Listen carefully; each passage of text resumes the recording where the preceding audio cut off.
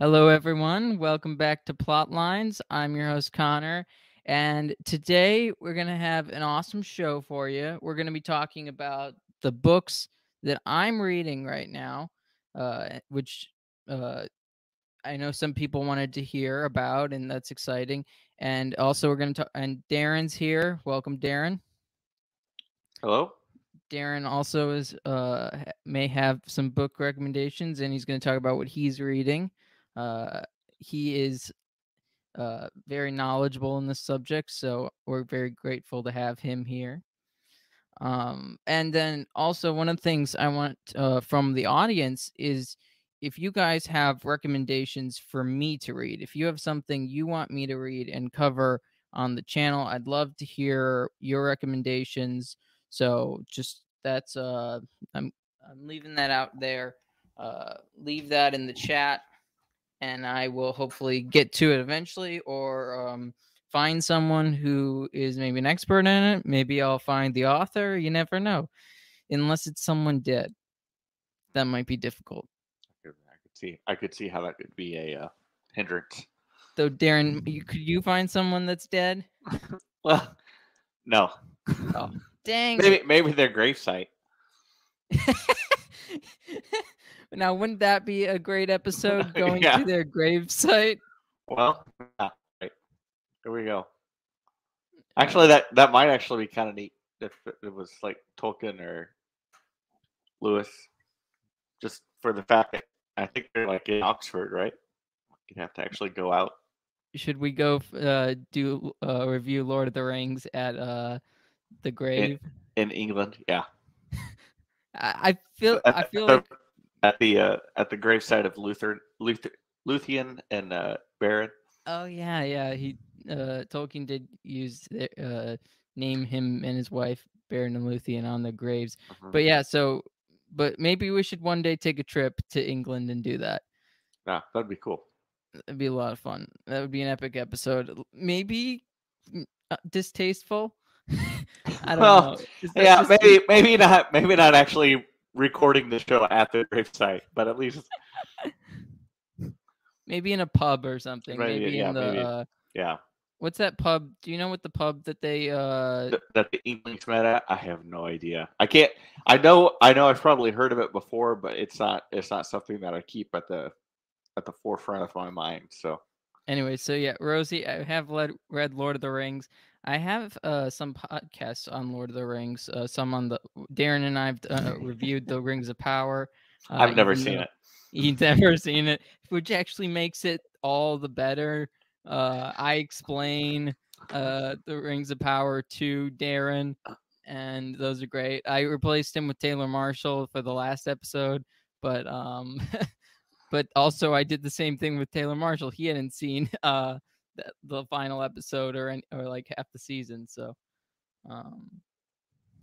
yeah. So anyways, so I'm gonna start off with just a book that I'm prepping for I believe a future interview. Hold on a second.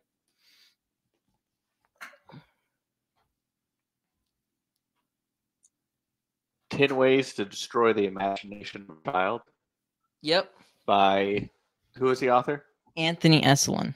Oh, okay. So I think he's going to be a great person to talk about just the purpose of literature and how helpful, literature is to children and just everyone. Oh, Rosie says the Eagle and Child is the name of the bar. Ah. Or yeah, tavern or whatever it is. Anyway, so 10 ways to destroy the imagination of your child. You learn a lot about, I would say, what books to read in that. I mean, it's satirical insofar as it's, explaining how not to do that by telling you how you would do that.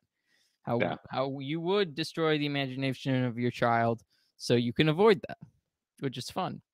Yeah. Yeah. One of the things that I really enjoy about some of the books that I read is that as I start reading them, I kind of reference other books. And so it's like, it starts giving me I was like, I need to understand this reference better. So I need to go read that book.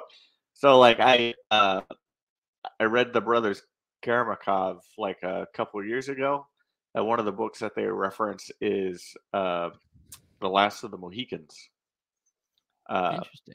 which is, you would think that that would be something that they'd reference, but they apparently James Fenimore Cooper was really popular at the time that Dostoevsky was writing, so he referenced it, and then I was like, I need to read that book. I haven't even seen the movie, so Neither. I was like, Neither I gotta read the book before I watch the movie. And I read one review where it was like, "Oh, the movie's way better," and then I saw who that reviewer was, and it was like Siskel of Siskel and Ebert, and I was like, "Well, of course he's gonna say that." I do not know who that is. What? Have you never heard of Siskel and Ebert? No. In the '90s, they had a show like they're like they had a show that would be on like Saturday afternoon, and it'd be like a half-hour show, and what they'd be doing is just reviewing like 3 to 5 movies that were coming out, and they'd give it a thumbs up and a thumbs down if they liked it. And so I can't believe you never heard of Siskel and Ebert. Also, Rosie is disappointed. I've seen the movie now. I didn't see the movie at the time. The Last of the Mohicans? Yeah. I've watched The Last of the Mohicans since. I read the book first, though. The first 10 pages were pretty brutal, because it was just, he was describing the land and he was using surveyor language that we do not use in common parlance anymore, and so it's just like I have no idea what he is talking about. Yeah. Also, if you're just joining us, please like, share, comment, and subscribe to Plotlines to help us out. It'd be so awesome if you did that. We're at like 616 or something. We're trying to get to 1,000. So YouTube will recommend Plotlines for other people to watch. So really, it's helpful to spread. If you like the show, you want to spread it to more people so you can grow the community. So help us do that. So I have another book that I'm reading that it's basically I'm going to have to read it a number of times because I barely understand it. Oh yeah, it's Tolkien. Oh, Sir Gawain and the Green Knight. Yeah. And is that the only one, or is that there are a couple other stories in there as well? There's the Pearl and Sir Orfeo. Sir Orfeo. Okay. Do you know those stories? I know Sir Gawain and the Green Knight. I don't know the other two. Yeah. So I have a copy of Sir Gawain and the Green Knight that I have not read, but it wasn't the. So I don't know if that's Tolkien rewriting it or if he's just translating it from like Middle English to like more modern English. He's translating it. That's my understanding. But my point is that I'm really confused with the language and maybe a lot of the references. Mm-hmm. So I probably will eventually do a show with somebody who can, do a good explanation. Or I know Anthony loves the story of Sir Gawain and the Green Knight. Anthony? Yeah. Really? Yeah, because there was a movie that came out, and he said he went to go see it, and he was so disappointed with the movie because it was such a modern take on these ideas, and it just ruined the story. Well, I wonder if there's a more because Tolkien really translates it into sort of it may be supposed to be modern English, but it doesn't seem like modern English. Yeah. Well, I mean, it's kind of tough. Even like English of like a couple centuries ago, the proper English is a little bit difficult to read. Even trying to read Geoffrey Chaucer and translated, it's like this is not how people write today. Well, Chaucer's Middle English. Yeah. So he's translating in basically, you could almost say Middle modern English. He's translating into middle modern English because if you look at the way Tolkien wrote, he writes extraordinarily different when he's writing The Hobbit and Lord of the Rings versus when he's writing the Silmarillion and his older stuff. Silmarillion is not really a completed work. It's his son ended up editing a lot of that and then putting it together. Well, so yeah, that's a big reason why it's like completely different. Well, I think it's more because he wrote it when he did like he was still sketching out the stories. They weren't completed. Well, but before he before Christopher edited it, most of what he was editing was from like the 20s and 30s. And then The Hobbit and Lord of the Rings are from like the later 30s, I think, and the 40s. Yeah, well, yeah, but then also like The Hobbit and Lord of the Rings, by the time he's like editing that, he even kind of acknowledges that originally he was not trying to create a work that had anything to do with like the Christian faith and religion, like just completely unique by itself. And like in one of his edits, he consciously was editing it to be somewhat analogous to it. So with the Silmarillion, because those are really stories that were edited for that purpose, they kind of have like, you know, any kind of like they're stories, but they didn't have any like unique kind of like typology that is associated to a story that we would know well. Gotcha. Yeah, no, it's definitely not. I mean, I think the translation. I don't know if the translation was published during his time either. I think it was published afterwards, but well, it might have been out in some capacity, but then it was just published. But I don't think it was released. So it's the same thing with this: is that it's definitely not edited by Tolkien. It's edited by Christopher. It's still a lot of fun, and to me it's like deciphering. I'm just trying to decipher what the heck is he trying to say. Yeah. Have you ever tried reading T.H. White's The Once and Future King? No, I haven't. Didn't he is that a guy or a woman? You know, I'm not clear on who T.H. White is, actually. I just know it was written by T.H. White. Interesting. Let me look that up real quick. No, definitely a dude. Okay. Didn't he also write The Sword in the Stone? Well, the Once and Future King is technically like 4 different like anthologies put into like one single book kind of thing. And so like the first one is kind of Arthur growing up, and it's kind of where Sword in the Stone gets all the material. So basically a Sword in the Stone. Yeah. Okay. Rosie, what do I need to read? Read what? But yeah, okay. So what also you learned that Lancelot was actually really, really ugly. Stop spoiling things. But it's so awesome. He's ugly. And why does Guinevere fall in love with him? Or not fall in love with him, lust after him? Pity. Really? Oh, that's so weird. That's literally what it is. That's okay. The Once Future King. I'll get around to it, definitely. I intended because I did watch the Sword and Stone recently, or for the first time, because it wasn't part of my childhood. But I intend to. It's not that great of a cartoon. The book's better. Okay, but the song is great. I don't remember the song from.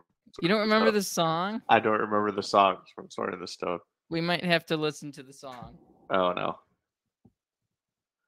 I don't know if we'll get taken down from YouTube because of this. Oh yeah. But who knows? Hold on. Anyways, Darren, tell your book. Tell the book you're reading. Tell us the book. So I technically have 3 books that I'm reading. Oh yes, that's great.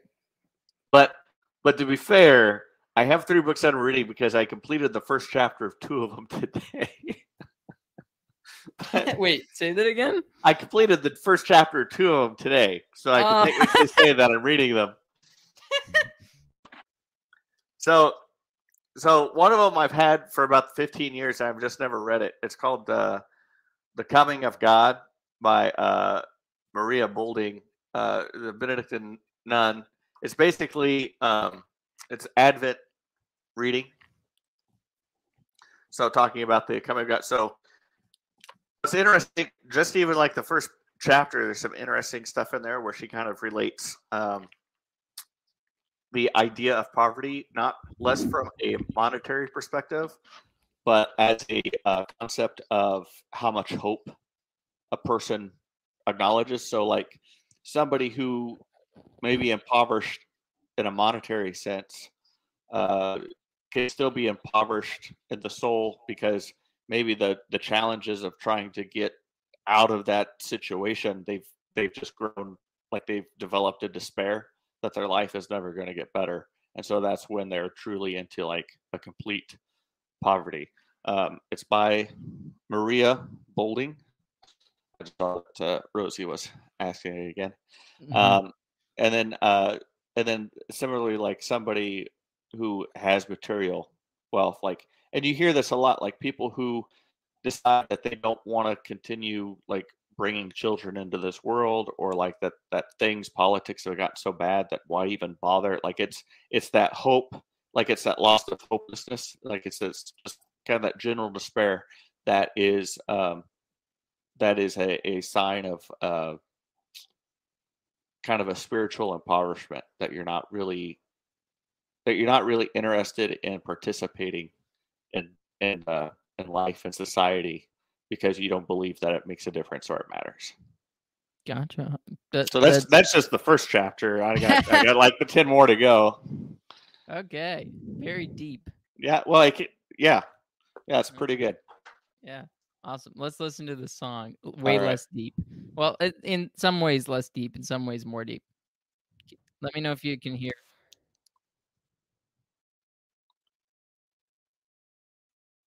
Can you hear it? Is it playing? I can't hear it. I can't hear it. Okay, let me see if I can do this better.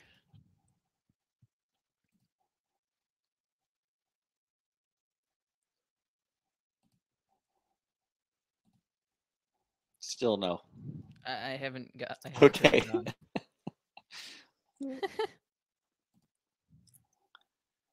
All right. Okay. Oh, there we go. Now I can hear it. A legend is sung of when England was young, and knights were brave and bold.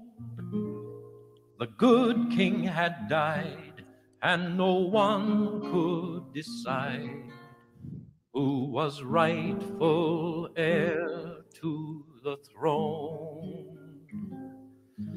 It seemed that the land would be torn by war, or saved by a miracle alone.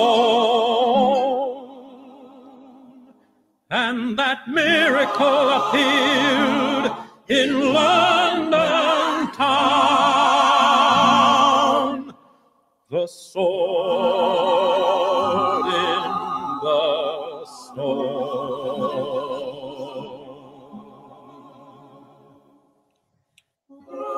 And below the hilt, in letters of gold, were written these words: Whoso pulleth out this sword of this stone and anvil is rightwise king.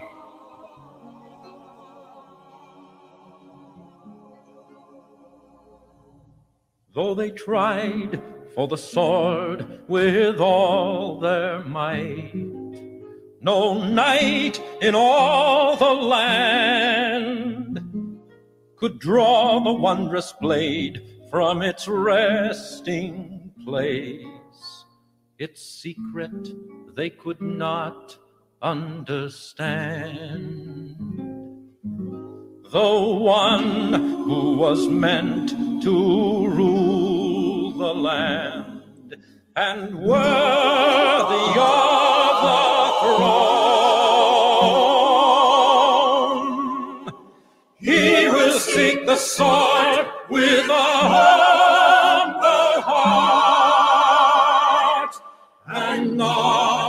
for himself alone. He will be the one who was born to claim the sun in the storm.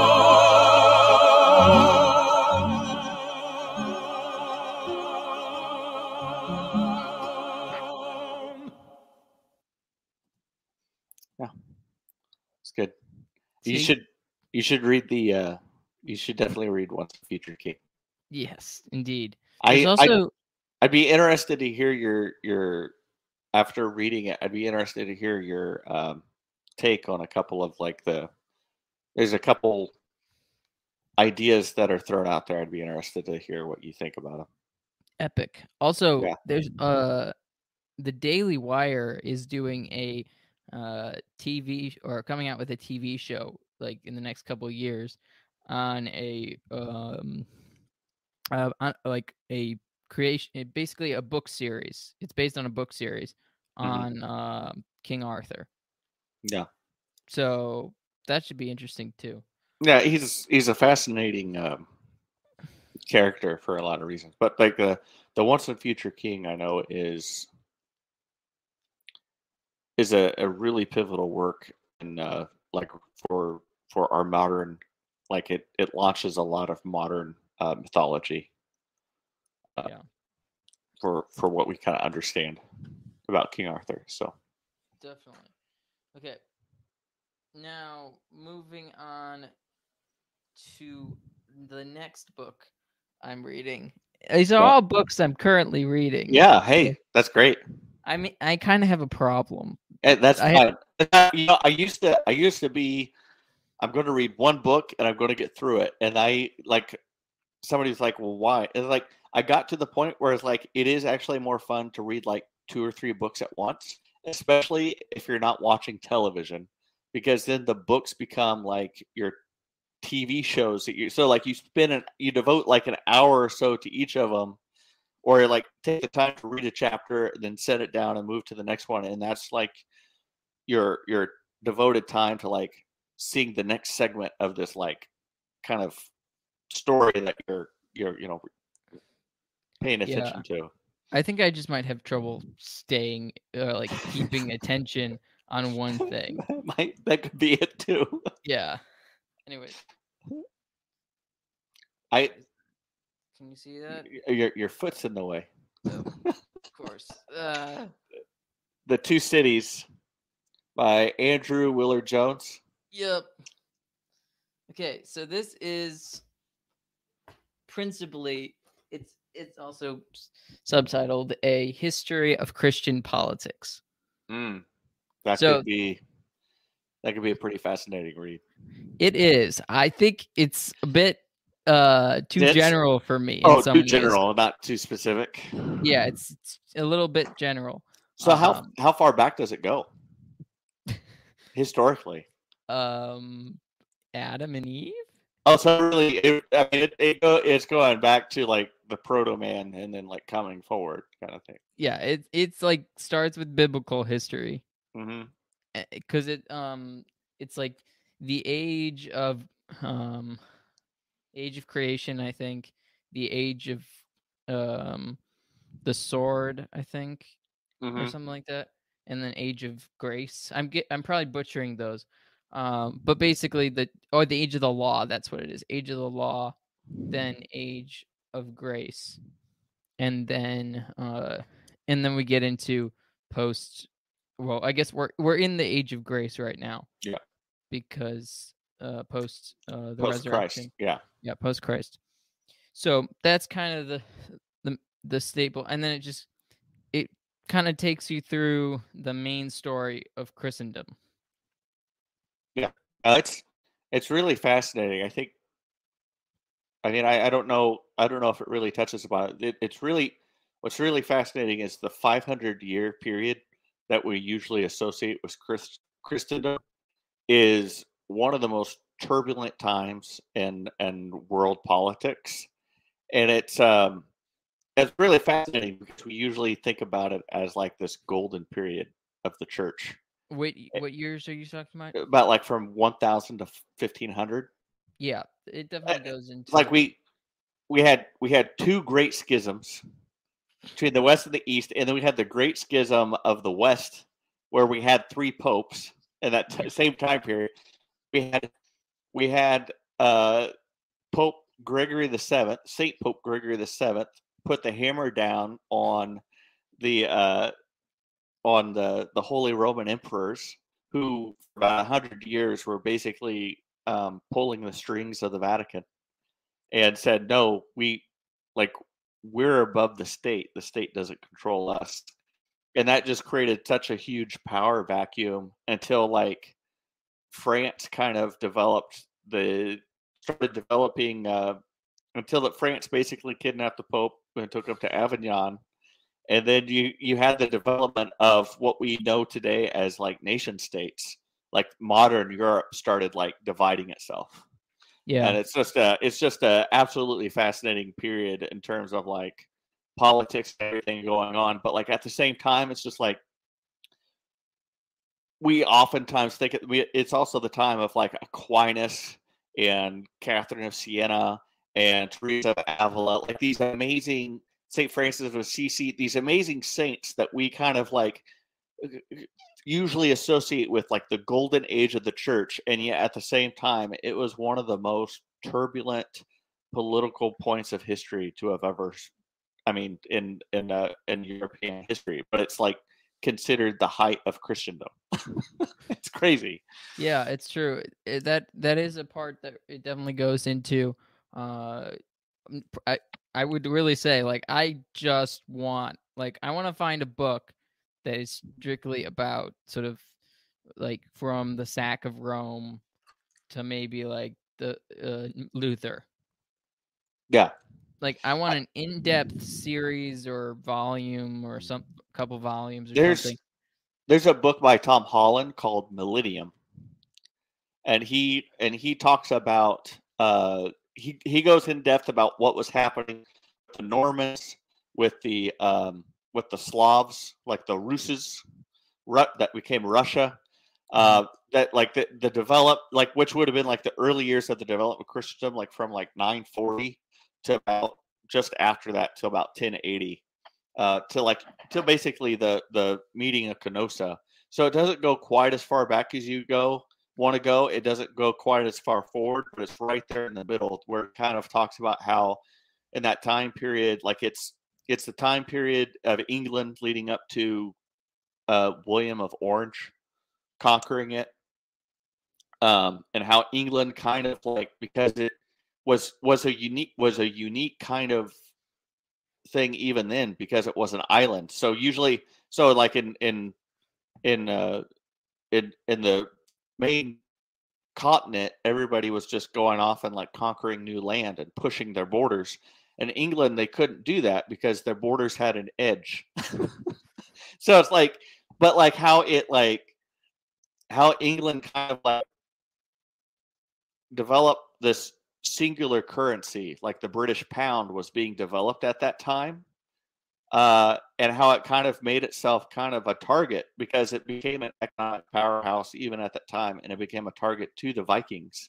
And then it was like but it didn't have that same kind of fighting edge of like trying to like develop like new land, so it didn't have that same fighting edge to be able to defend itself. So it's just a fascinating book. I would recommend it. It's called Millennium by Tom Holland. Okay. Or it's also, I think it also has another title like The Forge of Christendom, but Millennium is the title of the book that I have. Is Spider-Man a good author? Spider-Man a good? Oh yeah, Tom Holland. Yeah, I know. So that's actually another one of his books that I'm currently reading is Dominion. I just started it. I know again, like that's one that Anthony has talked about that he really enjoys. I've also read his books Rubicon and Persian Fire, which is like the story of the the full story of like the Persian invasion into Greece, like kind of like the starting of it, kind of a back history of Sparta, a back history of Athens, a back history of Persia, and how they developed, and then kind of going to even beyond the story of the 300. I'm gonna have to find time to read all of these books. They are some really good books, good Yeah. history books. I do like, so there's some things that Tom Holland doesn't touch upon that I actually would, but overall, I think he does a good job of storytelling, like putting it into a story to make it easier to because sometimes history can be very, very dry, and he does a good job of putting it into this compelling story of history that makes it very readable and enjoyable. Yeah, sounds like it. Anyway, so lights. Just so you know, we want to hear from the audience too. What books you recommend me to read and maybe cover on the channel, or talk to the author. Again, we probably won't be able to get any of the dead ones. But we have ideas to make Darren and I might figure out a way to still make it work somehow. Yeah, to make it work somehow. I live very close to Tolkien's desk he wrote The Hobbit on. Oh, that's very cool. So we could do that. Yeah, that would be very neat. Yeah, do the episode while being at the desk. That'd be kind of interesting. Anyways, I don't think we'd be allowed to do that, but whatever. Anyway, so let us know what you think either of us should read or anything like that. But yeah, so you said Dominion. Do you have anything? What is Dominion about? Exactly. Dominion is basically making a case of how the Christian Revolution changed the world. So it's like revolution. Well, so you had the Greeks and you had the Romans and you had like you had like you almost have to make sure that you have a little bit of a history on Greek and Roman mythology and how they understood their worldview. And it's like we look at some of these ancient and classic writings and say how these are genius, but none of them really define Western culture in the same way that Christianity really defines the Western culture that we've grown up in and really conceptualize. And so he's basically making the case that this, and it was revolutionary at the time when Christ, I mean, the idea that to conquer the world, you didn't actually have to, take up a sword and conquer people and bind them and turn them into slavery, but rather to conquer the world, you would enter deeply into humility and it is a very radical shift. I mean, even just like the Desert Fathers, the Desert Fathers are kind of a byproduct of Christian persecution. Like to escape Christian persecution, they just kind of escaped from the world and went into the desert, and developed kind of a new, and as a result, they kind of developed new communities and developed this monasticism that becomes such a huge piece of Christendom.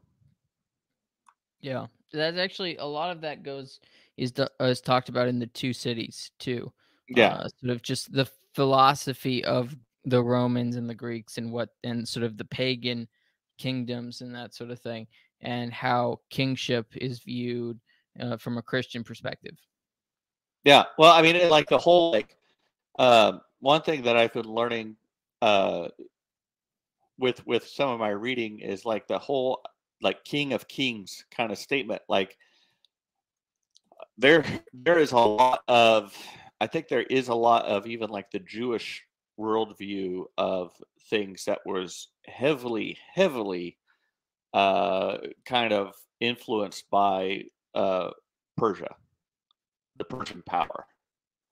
um, that basically freed them from the bondage of Babylon and allowed them to go back to their land. Like that, like there's a lot of, you can tell, like when you really read historically into some of that, you can really see that the Jews definitely had a lot of respect. And even when you get to the point where, you know, the Romans being in charge of them, like the Jews become a problem because they actually start courting Parthia to like, hey, like we really liked it when Parthia was Persia. Like we're sure we'd love you guys again. Come over and defeat these Romans. And Rome was like, we need to stop.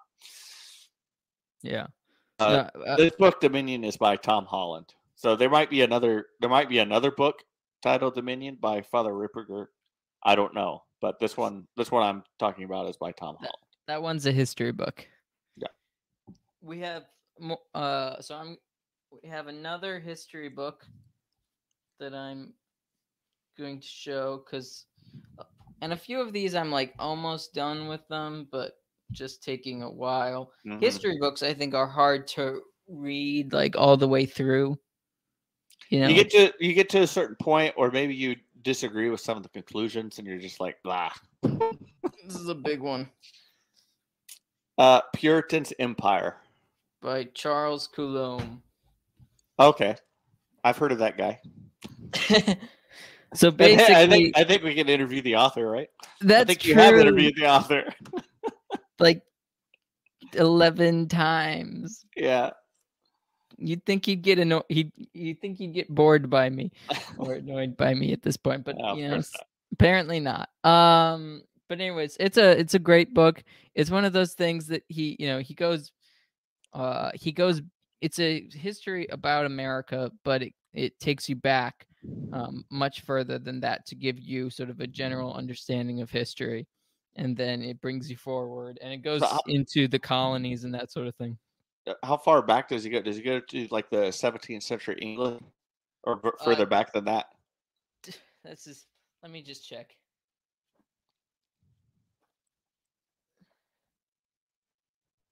It basically gives you an overview of Europe, the Americas, Africa, Asia, and and then it goes into like the conquistadors. And then, so that's the Spanish conquistador. Okay, so kind of like what the general philosophy was or spirit was at the time that the Puritan shakeup kind of happened. Yeah, it's also just not America in a larger sort of concept. So it's not just U.S. America; it's America like the Western Hemisphere America. Okay, so it is America on a more intimate level, if that makes sense. Like it's specifically in a history of the United States. Oh, it is on a much more in-depth thing.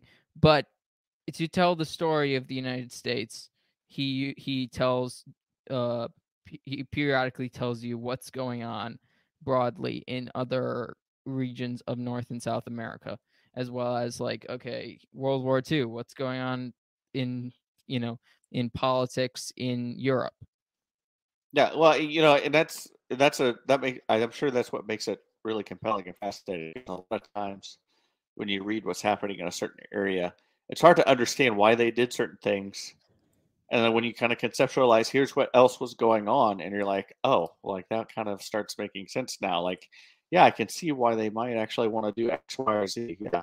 Yeah, there's a lot of things that I think are really hard to understand or seem hard to understand from our perspective, especially when we think of the way we're taught history, just in general, like sort of from a America, greatest country in the world perspective, or and then the way that history is taught, generally speaking, is really boring. Well, that's true. Because we don't really have we're not a common people. Well, there's no narrative. So, you're right, exactly. There's no narrative to it because we're not a common people. It's not really telling of our story. It's just the telling of this happened and this happened, and it makes history a very dry and boring kind of topic. Yeah, because you're not allowed to really allowed to narrate that from the perspective of this is who we are. And and it's one of the best jokes. It's a great joke from Norm Macdonald. He's like, I was reading this history book, and it's amazing that the good guy won every time. Like, isn't that great? Isn't that just a wonderful coincidence? Yeah, I mean, in some ways, I think in our schools and in our educations, definitely, it always feels like the victor, writes the history books kind of thing. The only thing that I think, the only history that I think I've been given where I was told that maybe the good guy did not win, that I can think of, is the Spanish Civil War. Because they don't that teach about that for the most they part. They don't teach too much about that, but there's enough of it where it's the nationalists and the Republicans. And one of the things I remember that they taught about was that the nationalists received help from Hitler, and that's one of the reasons why Hitler knew that some of his weapons of war worked, is because he was already kind of testing them and allowing them to be utilized by the Spanish in their Civil War. That's one, and it just gives this, and then of course, because Franco was fascist, and so all fascism is bad, and so you're given this kind of this kind of colorization that maybe in the Spanish Civil War the wrong guy won, but the thing that they never really tell you is that, oh yeah, the Republicans on the other side were communists. And they were destroying all these monasteries and churches, and they were persecuting anybody who was who was holding on to Christianity. Yeah, indeed. So I mean, and that's part of part of that is they don't really go in depth and talk about it, but the little bit that they do talk about it, because they all touch upon it, they shade it. They touch upon it just enough to give you that shading that maybe the wrong guy won that war. And that's the only time, that's the one time in my modern history lessons that I feel like they do kind of try to tell you, well, the wrong guy won, but they never really go into it in enough detail for you to make your own conclusion. Yeah. I also think that, just generally speaking, they want you to know just the facts of the situation, so you don't bland facts, so you don't come to your own conclusions. Yeah, I mean, honestly, the World War I Museum is here in Kansas City, and I've gone to it 2 or 3 times. I need to go again, because every time I go, I feel like I'm learning something new, because it's huge. And you do get exhausted with it, because you can spend 3 hours in there and you've never left one room, and it's oh, I gotta get moving. So I could see you getting trapped there. They have this huge wall of timeline of major events, and I cannot just sit here and read all this, because there's all these other stuff that's going on here. It's it's so difficult. So yeah, you got to take multiple trips to it, but it's really good. And one of the things that's really good about it is they'll do a short little 15-minute video before you go in, and it's just giving you a cultural perspective of what was going on at the time and how everything, there really was not a winner in the First World War. Everybody was kind of a loser. Except for Roosevelt. Or not Roosevelt, Wilson, except for Wilson. Yeah. Wilson won, but even though he lost at home, but he won abroad, if that makes sense. Yeah. But yeah, no, I think they should recast Ben Stiller in Night at the Museum with Darren. I think that. With who? You. But why? Because I get eaten by that dinosaur so fast. Because you love him. I just be hanging out in the dinosaur's belly, help me. Well, okay. You don't think you could convince the dinosaur not to eat you? the following morning, I'd be like inside the dinosaur and they'd fire me. Okay. Well, Either way, would be a quick movie. What if it was, instead of Night at the Museum in New York, it was this museum, this World War I museum in Kansas City? That would be. I'd probably get shot. Yeah, that wouldn't be good either. You couldn't convince them to stop fighting each other? I don't think so.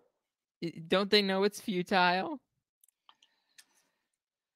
Well, they don't really have a whole lot of mannequins there. They do have one kind of like setup where it kind of shows you like the stage of war. It's just, I mean, it was just so messy.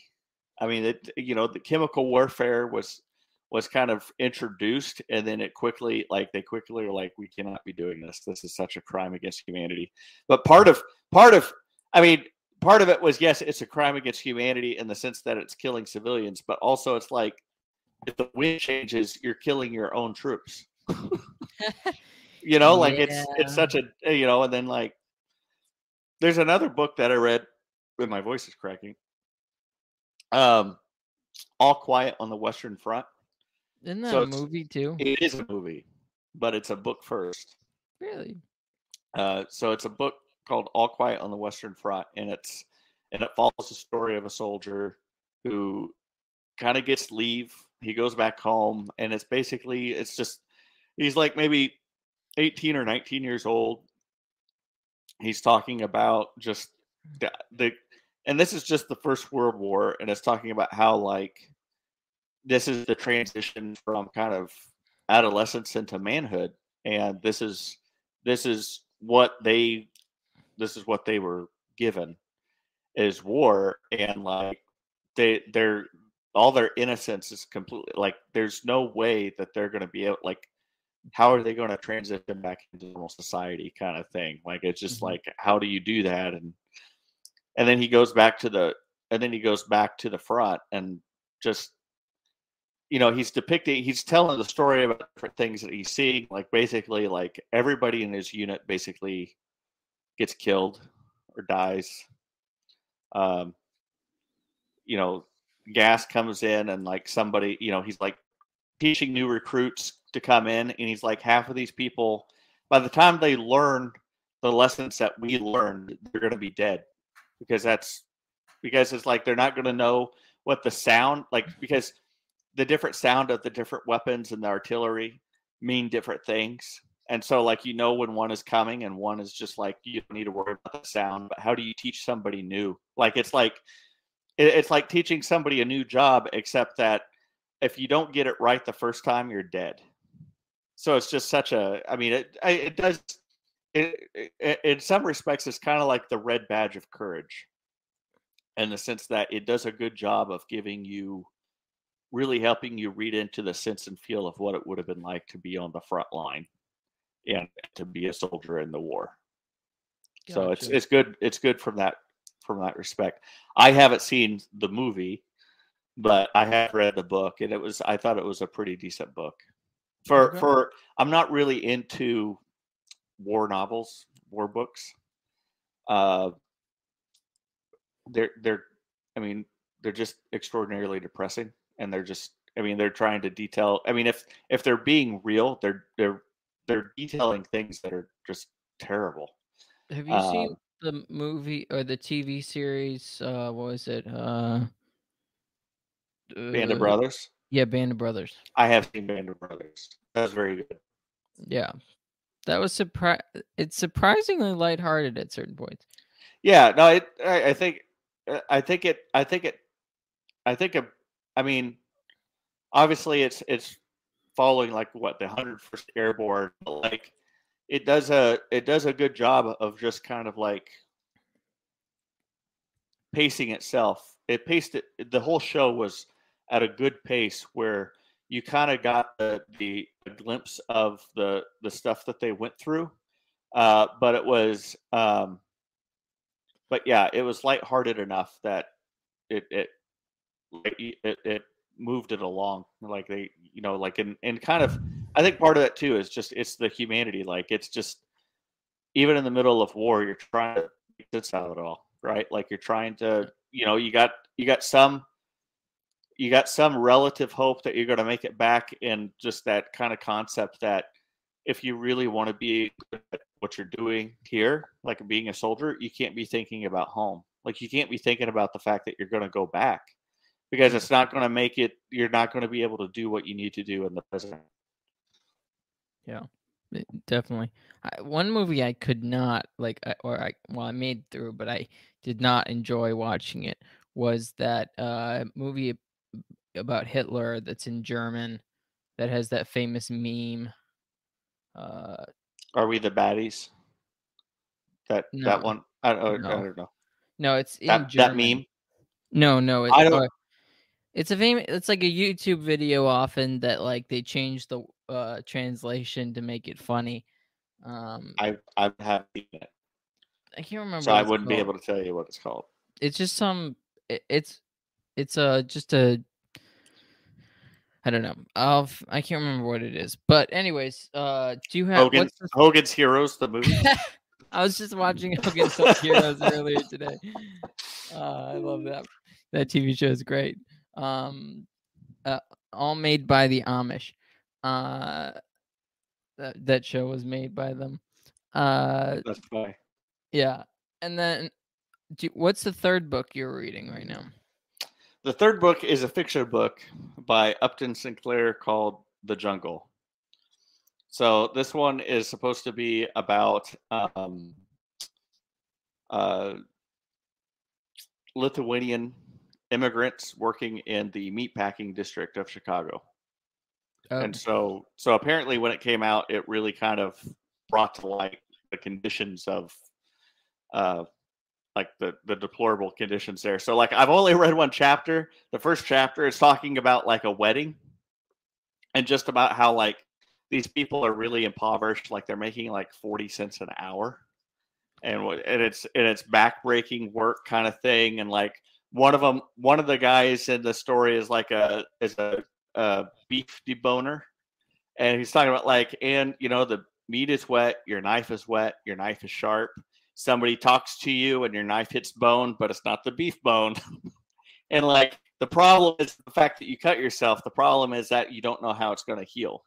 And so it's like he was off for 3 months, and then like healing one time, and then another incident he was off 6 or 7 months, and then he lost his job. So to get his job back, he got to you're among the huddled mass outside the factory looking for work because people don't show up. Like they'll go out and they'll handpick somebody, come on in, like you're working today and you're hired, right? So it's like that's but then it's interesting that I'm reading this coming of God with it, because it's like they're talking about what we would commonly think of as dollar dance at this wedding, where it's just this kind of thing where people put in like $1 or $5 into this hat, and they're talking about how like $300, and that's more than anybody here makes in a year. So like any of the, so it's like people are truly sacrificing the start, and then talking about how all that $300, it's supposed to be this good start, but reality is all that $300 is going to go to the bartender and to pay for everything, pay for the festivities. They should really just get a Patreon. I know. What were these people thinking? But it's just $1 a month on Patreon. Right. But it's fascinating. Well, yeah, $1 a month, which is like 2 hours of work a day. Yeah. But yeah, no, it's interesting because it's talking about how like they're just refusing to be like it's a hang on to this tradition because it's something that really does offer kind of a hope, and in the midst of their such despairing poverty. And so it's like they're just like they refuse to give it up, even though they know that it's basically making their lives harder by hanging on to this tradition. But it's just such a wonderful juxtaposition to what I'm reading with like the other book. So Yeah. Look at that. Well, it's kind of interesting. We're both ending on the fiction book we're reading. yeah. So here is the fiction book that I am reading. Sword and Serpent. So that's so yeah, I think you could interview the author of that one too. Yes. So yeah, Sword and Serpent by Taylor Marshall. It's one of those books that, or how often do you start reading a book and then you've put it down for so long, not necessarily because you weren't enjoying it or anything, but just because your mind went to different books, and then you go back and pick it up. I've done that a few times. I do that. I've done that with a few Graham Greene novels. That it's like I get into them, and then like I get to a certain point, and I'm go something else, and I'm like, oh yeah, I still have like 3 more chapters to finish in this book. Well, yeah. This one I ended up I read like 10 chapters, and then I forgot part of the story, so I have to go back. So I'm going back and rereading parts of the. See, it depends. It depends on how much I enjoyed the book before I got to the point where I started skipping out. So like Three Musketeers is a book that like I read maybe the first 100 pages of it, and then I set it down for like a year, and I was like, I just can't pick it up for where I was at. I'm going to have to go back to the very beginning, because like I wasn't. Some of those books, like I feel like I need to read them twice to really fully appreciate it. Yeah. Right. True. Very, very true. Yes. So some books, it's more for me. It's more about how long I put it down. If it's a couple months, I can get back and like I'll start reading, and then it will all come back to me. Yeah. But sometimes there's a point when it's just like I have to go back. So it's also the structure of the storytelling is kind of like one chapter is about this character, then the other chapter goes to a different location. Mm-hmm. And it kind of switches back and forth. Every chapter is the other, switches pretty much. There are occasionally where it doesn't, at least for the first part. I don't know if it changes later down the line. I assume the story is going to come together eventually. But anyways, it's a very interesting story just because, it's set in really early Christian times it's St. George and the Dragon, basically. Okay. So have you read the book yet? The Sword and Serpent? No. Okay. Yeah. So it's definitely interesting. There's a lot of names too. So it's because it's sort of set up like a historical fiction. Yeah. It there's a lot of names, and it's names that we're not really used to, and in some ways it's it reminds me a little bit about fantasy in that sense. Fantasy stories are often like that as well, but for whatever reason, fantasy stories, I think it's easier to remember, but it's easier to understand that you're not in your own world. Yeah. But the Sword and the Serpent, you're in the real world. You're in, because it's more of a historical fiction kind of. Yeah, so it just feels different, and it's harder to sort of. I think this is about all historical books, nothing about this one specifically. Just it's harder to sort of get used to historical fiction books. Yeah, there's a historical fiction book that I've been wanting to read that's on my radar. It's by a Polish author. It was really popular at the turn of the last century, like in the 1900s, called Quo Vadis. Oh, which is, I had a friend who read that. And it's supposed to be during like about the Christianity during the time of Emperor Nero. Yeah. So yeah, that's something that I think would probably be interesting. Yeah, one day I'll probably read that, or maybe I'll convince my friend to Come on and tell you about it. Yeah, come on and tell me about it, and then I don't, and then maybe I can read a little bit of it. Oh, we're Wow, getting more a lot friends. of people starting to cop on now. Right. When we get to Just as we're to the point where we're ready to wrap up, that's amazing.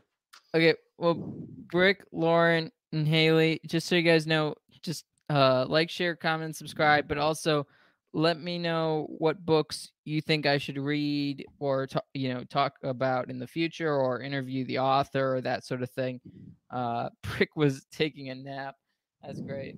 Yeah. But yeah, So, the books that are commonly in my kind of wheelhouse are books that are more like classic books, like more like books that I know like were written in the past that people really kind of enjoyed, that are more classic literature. So I've read like Bronte, Dracula, Frankenstein, a lot of some Charles Dickens. I'm trying to get into Charles Dickens. I've only read Oliver Twist so far. gotcha. Not even Christmas Carol? I haven't read Christmas Carol. I've watched Muppet Christmas Carol. I feel like that's basically the same thing.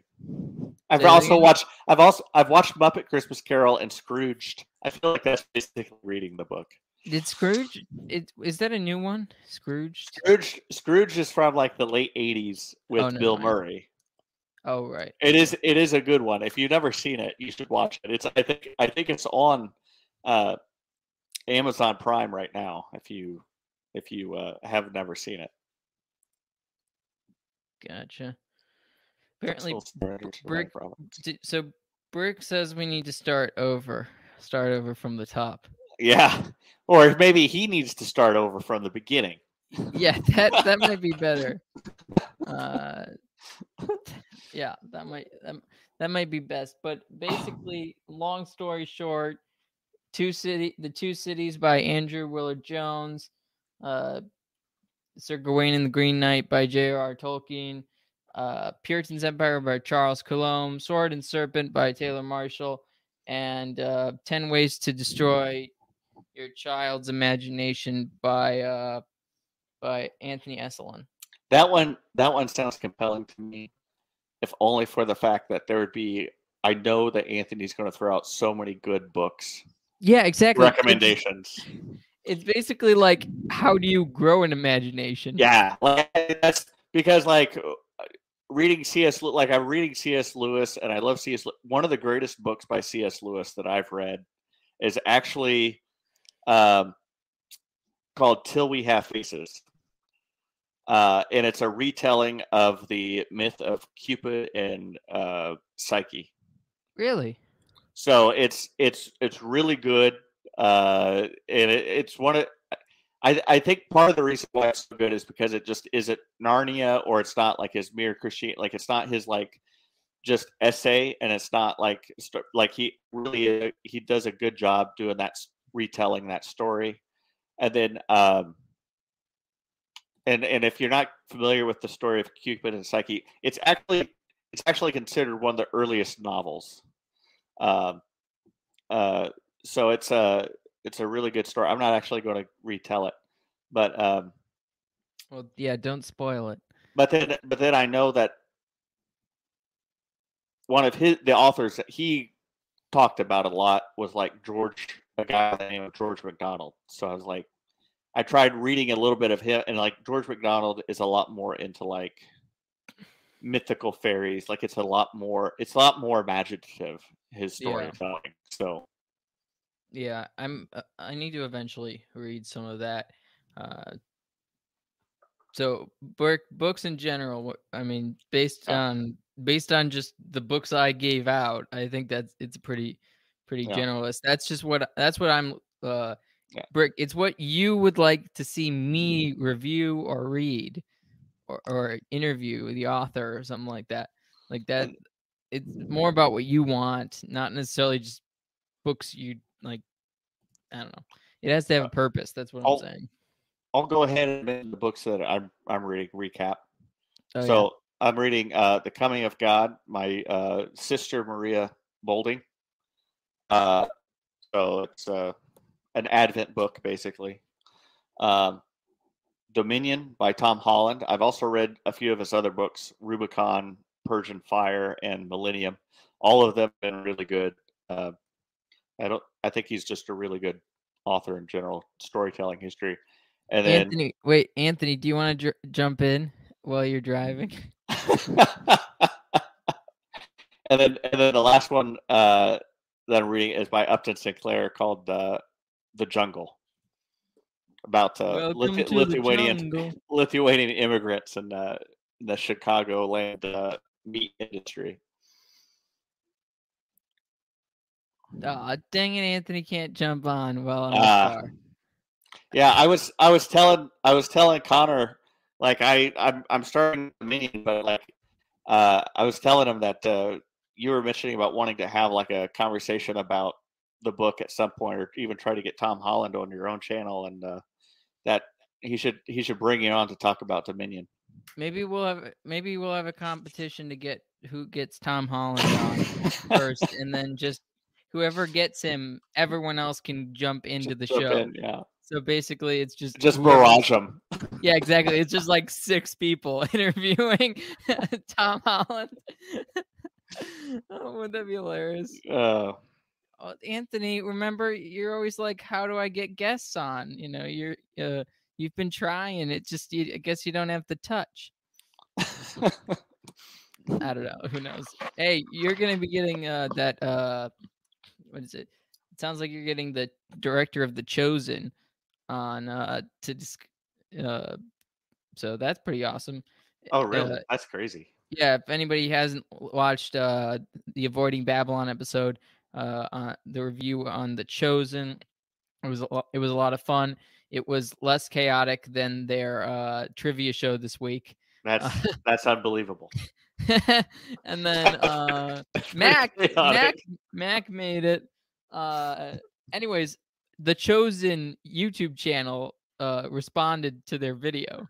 Oh, really? Yeah. That's amazing. It's hilarious. So it sounds like the creator might jump on at some point. Hey, that's pretty cool. Well, I don't know. I guess they weren't really gushing about the show, but they were giving like honest, critical feedback. It was very balanced. Oh, it was very balanced. Yeah. Were you not watching, Darren? That trivia game show was such a train wreck. I was like, I can't watch anymore. Sorry, Anthony. I'll have to go back and rewatch it. You need to watch it. It was a good review. It was nowhere.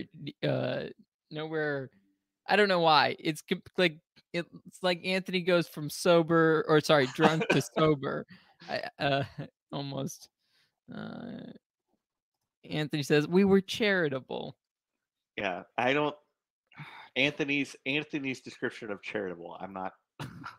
No, they were. I mean, technically, The Chosen said that they were being charitable. I don't think they used the word charitable, but they basically said, balanced or whatever. Yeah. Because, Rob was critical. Jason liked it more, and you needed somebody who never saw the episode giving his 2 cents. Well, that's why you should have been on it. Come on. Or actually, let's both go on the next one, and we both haven't seen it. Yeah. There we go. I don't know how that would help anybody. I don't think that would have helped anything. No, I think that's entirely different from reviewing Lord of the Rings, when you're trying to like say here's the actual mythology of the book. Yeah, it's very different. Yeah, and I'm like, here's the plot. Yeah, I love how we have now 7 people watching, but for like the last 3 minutes. but for the first hour, we had nobody. Maybe one person. Yeah. Yeah. So thanks everyone for stopping by. Darren, I think we'll at some point have to do just your recommendations. I'll have to actually get some of them together. I might have to do a top 10 or something like that of Ooh, yeah. I think. Well, maybe top 20, because Anthony and I did top 20 movies. Do I have to maybe- do everything that Anthony does? Can I do my own thing?